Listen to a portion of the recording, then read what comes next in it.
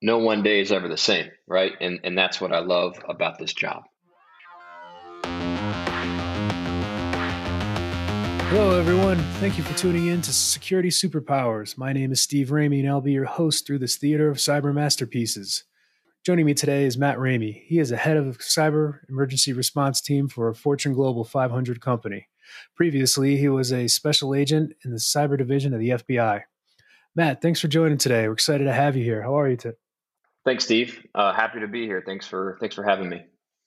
Awesome. So you were before your current role, you were with the FBI and their cyber team, right? Yeah, Steve, I did just over 10 years with the FBI investigating various cyber crimes. I did a few years as an SSA, a supervisory special agent as well, up in DC, and did some time over in New Orleans, Louisiana as well. Oh, that's awesome. So you did a little bit of traveling. That's great. So thank you for your service. One of the questions I'm often asked in this space is the transition from the public service to the private sector. Is there any advice you could share with our listeners about that transition? Yeah, I would say find something that aligns as closely as possible as you can. What I mean by that is, of course, the core of the FBI, the core of the cyber division is doing those cyber investigations. So when I was deciding to leave government service, I wanted to find something as close to the current role as I could, and naturally doing, working digital security incidents at a large Fortune Global 500 company was as close as I could get. So that would be my advice: is to find something as close as you can to your, between the public and the private service. Excellent. That's great. I'm going to steal that from you for future presentations and interactions there. So I don't ever know how to describe that other than I know a lot of the larger companies actually have programs for veterans, for former military and government type employees. So it's something that's highly sought after. So I'm glad the transition has went well for you so far. Yep, it's been great. Perfect. So, understanding your current role as the head of a CERT team, can you kind of give us a overview of how you approach protection from just general cyber threats? Like what's in that arsenal? What's in that kind of methodology that you use to detect both proactively as well as from a technological means? Okay. So we're fortunate to have a highly capable and highly technical security operations center. We're also fortunate to have sophisticated tool sets and alerting, which feed into our SIM. So I think, so fortunately for us, we have a highly capable and highly technical security operations center. So only a fraction of the incidents that we see actually make it up to the cyber emergency response team. With that said, you have to have a sophisticated tool set, know how to use that tool set, and have your SIM, fine tuned for the alerting to try and, as we say it, catch the bad guys. Yeah, I'm often asked by my clients. We do a lot of ransomware investigations, and my clients are always caught in a very, very peculiar situation. So they're always asking, can't we just go find these guys and arrest them? Technically, we can, but it's way out of our jurisdiction and the scope of work for our contract. But what are you going to do, right? Is that something that you focus on now in your current role, or was that more aligned with your previous life as the FBI agent? Right. We do obviously have liaison with law enforcement, such as the FBI. But unfortunately, when I stepped out of that role with the FBI, I had to leave those handcuffs behind. So while we will, feed information to law enforcement, whether it's intelligence purposes or for a possible criminal type of matter, we do leave that to law enforcement to track down the actors behind ransomware or even the nation state type activities. Yeah, that's unfortunately the same answer I have to give, except I never had handcuffs to begin with. So we talk a little bit about threat intelligence. I know it's a very hot topic nowadays. The job requirements. You look on any type of cybersecurity company that's hiring, and there's always going to be some type of component of threat intelligence.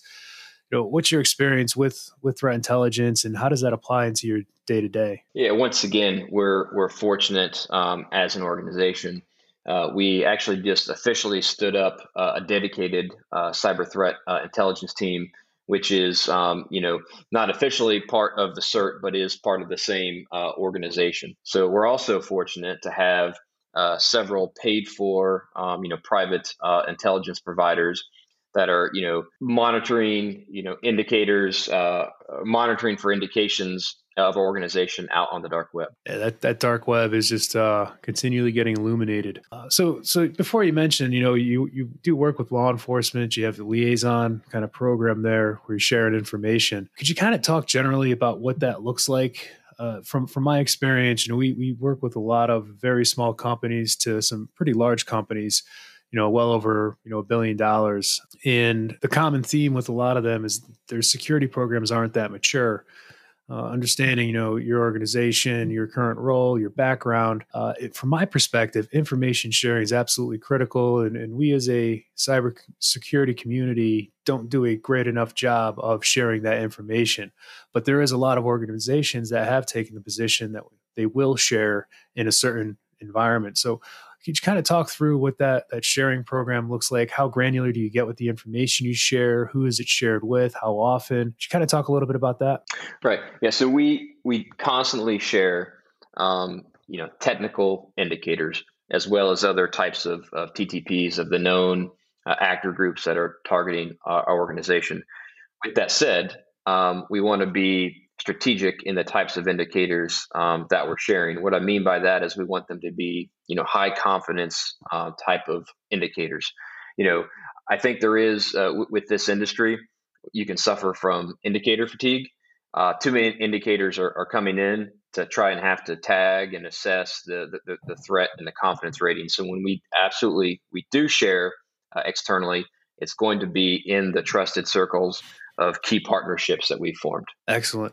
Would you say is that a company culture? Is that a security program culture? How, if for the audience members that are listening to this, who don't actively participate in an information sharing program, how would you describe to them to take that position within the organization to go out, find a peer group to share through? Right. So, no matter what sort of vertical or sector that you're in, there's usually an ISAC that aligns with your sector, which is typically a paid for nonprofit type organization. And through those agreements and memorandums of understanding, the MOU, that does give you some top cover as well to start sharing indicators. And also say we do adhere to the traffic light protocol, the sharing caveats, the sensitivities, the confidentiality rating, right? So when we do share, we are conscious of how we share it, what method, who is receiving it, and what they're going to do with that information. And if needed, right, if we have third-hand intelligence as well that may not directly relate to us, we will ask for permission from the company which brought us that intelligence and put together a form of words per se, so we can pass that through the right mechanisms and protocols, just to make sure that we're doing it the right way. Yeah, that's certainly some great advice. We at Arete, we do work with law enforcement and provide some indicators, both at their request and formally through a information sharing program. We share a lot of information, IP addresses and URLs and such. Even when we uncover, attacks at the point of entry, we recently linked the Soda Nakimi ransomware group to infecting victims, at least gaining access through watering hole attacks. And, we were able to contact law enforcement, get the FBI on a call, provide a presentation to them for them to take action, hopefully, identify this group and let's bring them one step closer to identifying the group and taking them down. So, I strongly encourage information sharing with at least the law enforcement, just because the more information they have, the closer we can get to a more civilized cyber society. Absolutely. So, Matt, what's a day in the life of a CERT team member look like for you? Fortunately, no one day is ever the same, right? And that's what I love about this job, right? It's fast paced and it's ever changing, right? Sort of like my time at the FBI, I had to have something as similar, right, without being the law enforcement anymore. So, with incidents, right, we can't predict when an incident is going to occur. We don't have that magic ball, unfortunately. So it keeps things both interesting and exciting, right? Large incidents, when they occur, they consume every bit of you, right? When it's over, right, which could be days, weeks, even months, right? In some cases, you can look back and reflect on how much you thought you knew, right? But you always learn something along the way through that incident response process. So once again, it's just no one day is the same, which for me, that's what I have to have in my life. Yeah, that's a pretty neat thing about our profession is that the TTPs of these threat groups are very cookie cutter, but the technologies they attack, it certainly adds a lot of spice. The times they attack, what they're doing, even when we start to notice them change what they do and how they do it, that certainly brings a new flair to keep everyone on their the toes again. So I definitely Right. agree I with mean, that. our systems and our networks, I mean, they're so highly complex. There's so many sources of log data. You just have to know where to search and analyze to start, tearing through logs and pulling in the right folks who have knowledge of, sort of that system that was potentially compromised, right? So you really have to work of a team of teams, right? But it's just working through the complexities of this global network. Yeah, it really is.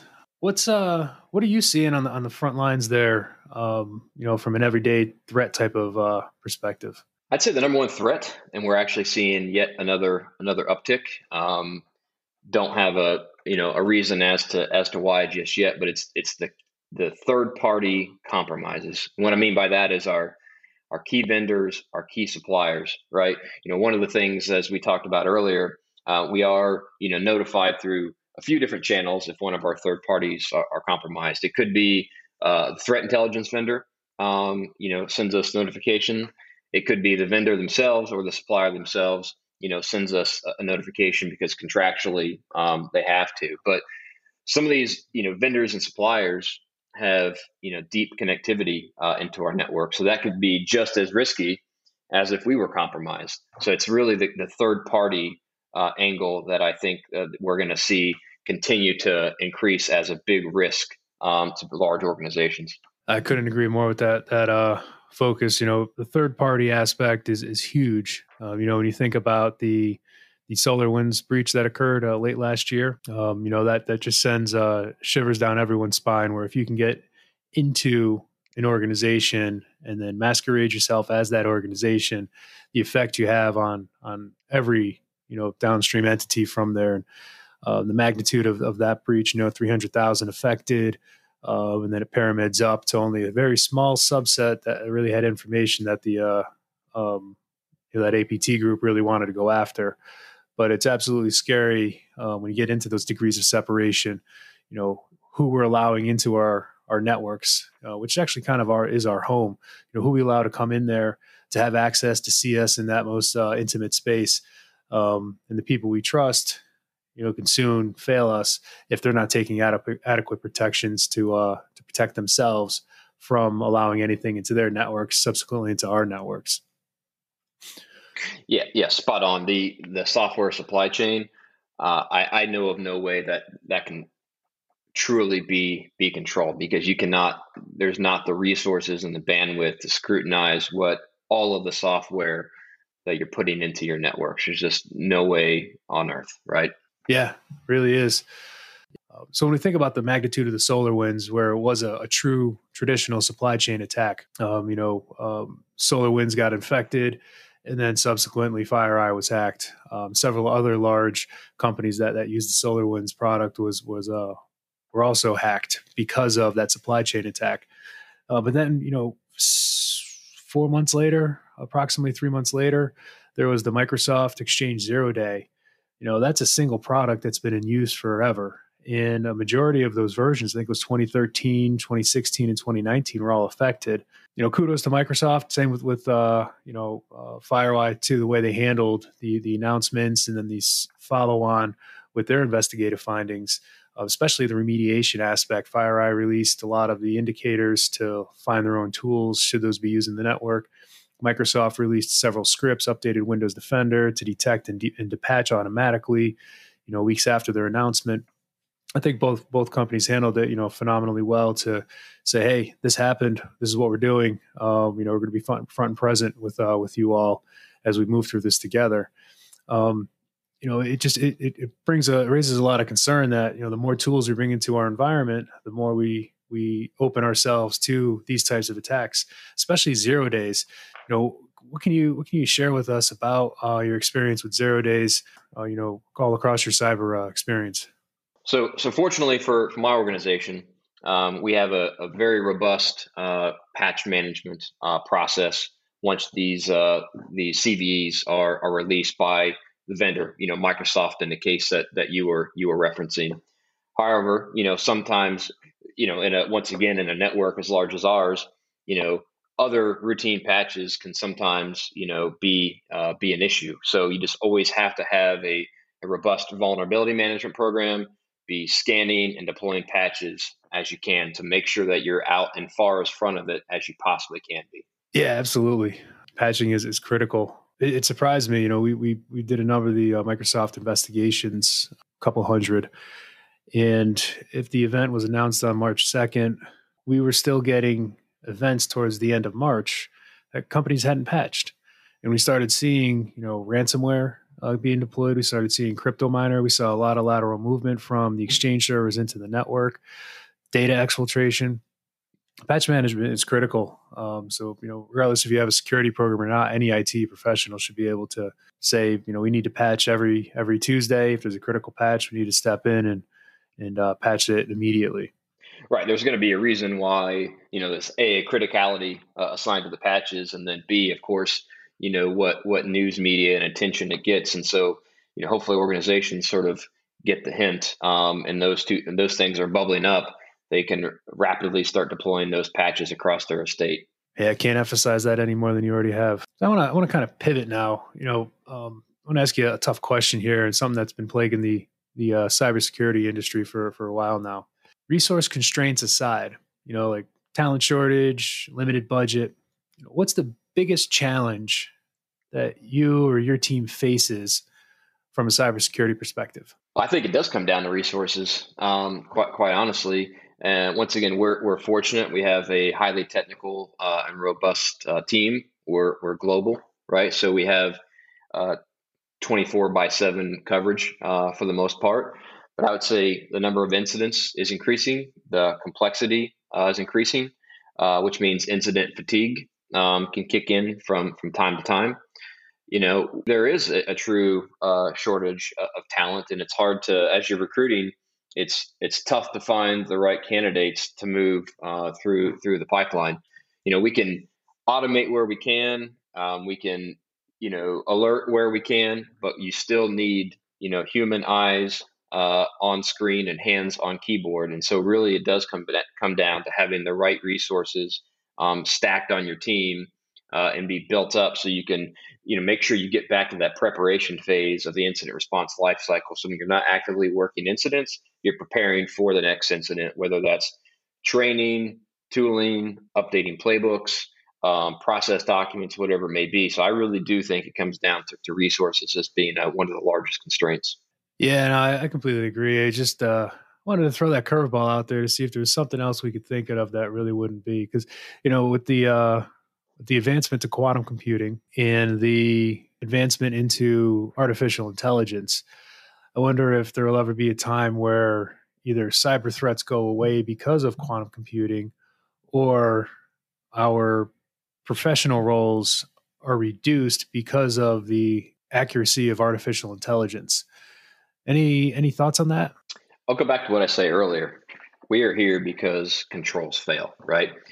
We can put all the technology in place that we want, all of the automation in place that we want. Once again, all of the alerting, the machine learning, the AI, whatever you want to call it. Eventually, there will be human intervention at some point in the process by someone in a business unit within the organization, and controls will fail. You have to have, once again, a robust digital security and cyber organization to be able to have a human respond to that incident. So really the human element is going to be the weakest link, no matter how we slice and dice it, whether it's a cyber attack or a controls failure. The human element is still going to be one of the weaker aspects, because after all, we're the ones programming Microsoft Exchange. We're the ones, falling victim to phishing emails. Would you say? Yeah, absolutely. Once again, it could be bad code. It could be someone not following process. It could be someone clicking on that phishing email. Someone trying to bypass a control, right? Someone who finds a way around a policy, right? There's always a way around something. And once again, it's going to be that the human that probably has the human being is the reason that these controls will fail. I always thought that artificial intelligence would be our savior. So maybe maybe a little too soon to think that. Maybe so.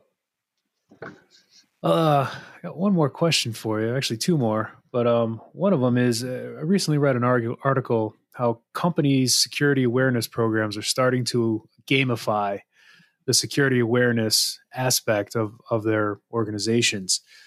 And so they're actively phishing their employees. They're actively dropping USB sticks around the organization. They're trying to piggyback from a physical security perspective. They're trying to piggyback into organizations, and they're gamifying this so that they encourage their employees. If you see something, to say something. Means, don't click the link in the phishing email, but forward it to our phishing awareness team. Or if you see somebody piggybacking, oh, you forgot something at your car. Don't actually walk through the door yet. Go back and try to get them to not follow you through. The companies are doing this to an offering. You hit so many points per month, you get a gift card, or you get a free lunch. Something to entice the employees to be aware and to continually execute, good cyber behavior, good actually security behavior. Have you heard of this? Have you heard of the gamifying experience of end user awareness training? Actually, I don't think I have heard the gamifying aspect of the end user awareness training. Our organization absolutely has a mature, I'll call it cyber awareness, program. We absolutely, do phishing tests, as do most any organizations. We absolutely do monitor and comb through those phishing submissions to look for patterns and what stands out as unique. We absolutely put out videos and required training as awareness material. We also absolutely have a cyber week, right? At least once per year. So, but as far as gamifying, I don't think nothing I've heard of per se. Not a half bad idea, but we're not there yet. Yeah, I mean, it's all relatively new. It's not widely adopted, but it really got me thinking about how do you promote good behavior? It's like rearing children, right? You don't yell at them. You have to talk to them in a positive manner. It's not don't do that. It's let's do this instead, to teach them good behavior, good practices, while coaching them through that the prior actions were very negative, but always with that positive spin to create the positive environment. Um, and I think the gamifying aspect could really take off. The idea of putting the end user, rewarding the end user for good practice, for good awareness, good assistance into the security hygiene would just be a phenomenal takeaway for all organizations versus employees living in fear because they click the link on the email. Right, and kind of as you mentioned earlier, the old motto, if you see something, say something, that absolutely applies to our organization. We'd rather you report something or overly report and not be correct and let us have a chance to investigate it than not have the stance to not report at all. Additionally, right, if there is a situation where an employee does violate some policy or some rule or whatever it may be, don't get me wrong, there can be times for some sort of disciplinary action, but we absolutely have a culture where if that employee needs coaching through whatever scenario that is, we have the people to help them coach through that cybersecurity incident. So just once again, having that culture to be willing to speak up freely and not have sort of a fear of getting in trouble. Oh, that's awesome. I'd love to become a cyber coach at some point in my life. Steve, you might just be able to. Goodbye, baseball. Here comes cyber coach Steve. All right. Well, Matt, before we close out here, do you have any advice for our listeners? I would just say, keep up the good fight. Continue those partnerships. Absolutely critical, whether it's in law enforcement, whether it's in your industry segment, whether it's someone totally outside of your industry. You have to have key partnerships to always be, keep on your toes and trading ideas. Also I'd say, be creative with your use cases and alerting. Pay attention to your legacy infrastructure, especially around, possibly merger and acquisition type systems. But sometimes I think we can overlook some of the cyber risk in certain areas. That's why you just have to work together and really collaborate amongst your peers in the community. Excellent. Thank you. Thank you for that advice there. Oh, Matt, I do appreciate the time. Thank you for joining us today. Hope that we can have you back on the show sometime in the near future. Love to, Steve. I appreciate it. Have a good day. Thank you. Take care now. Bye.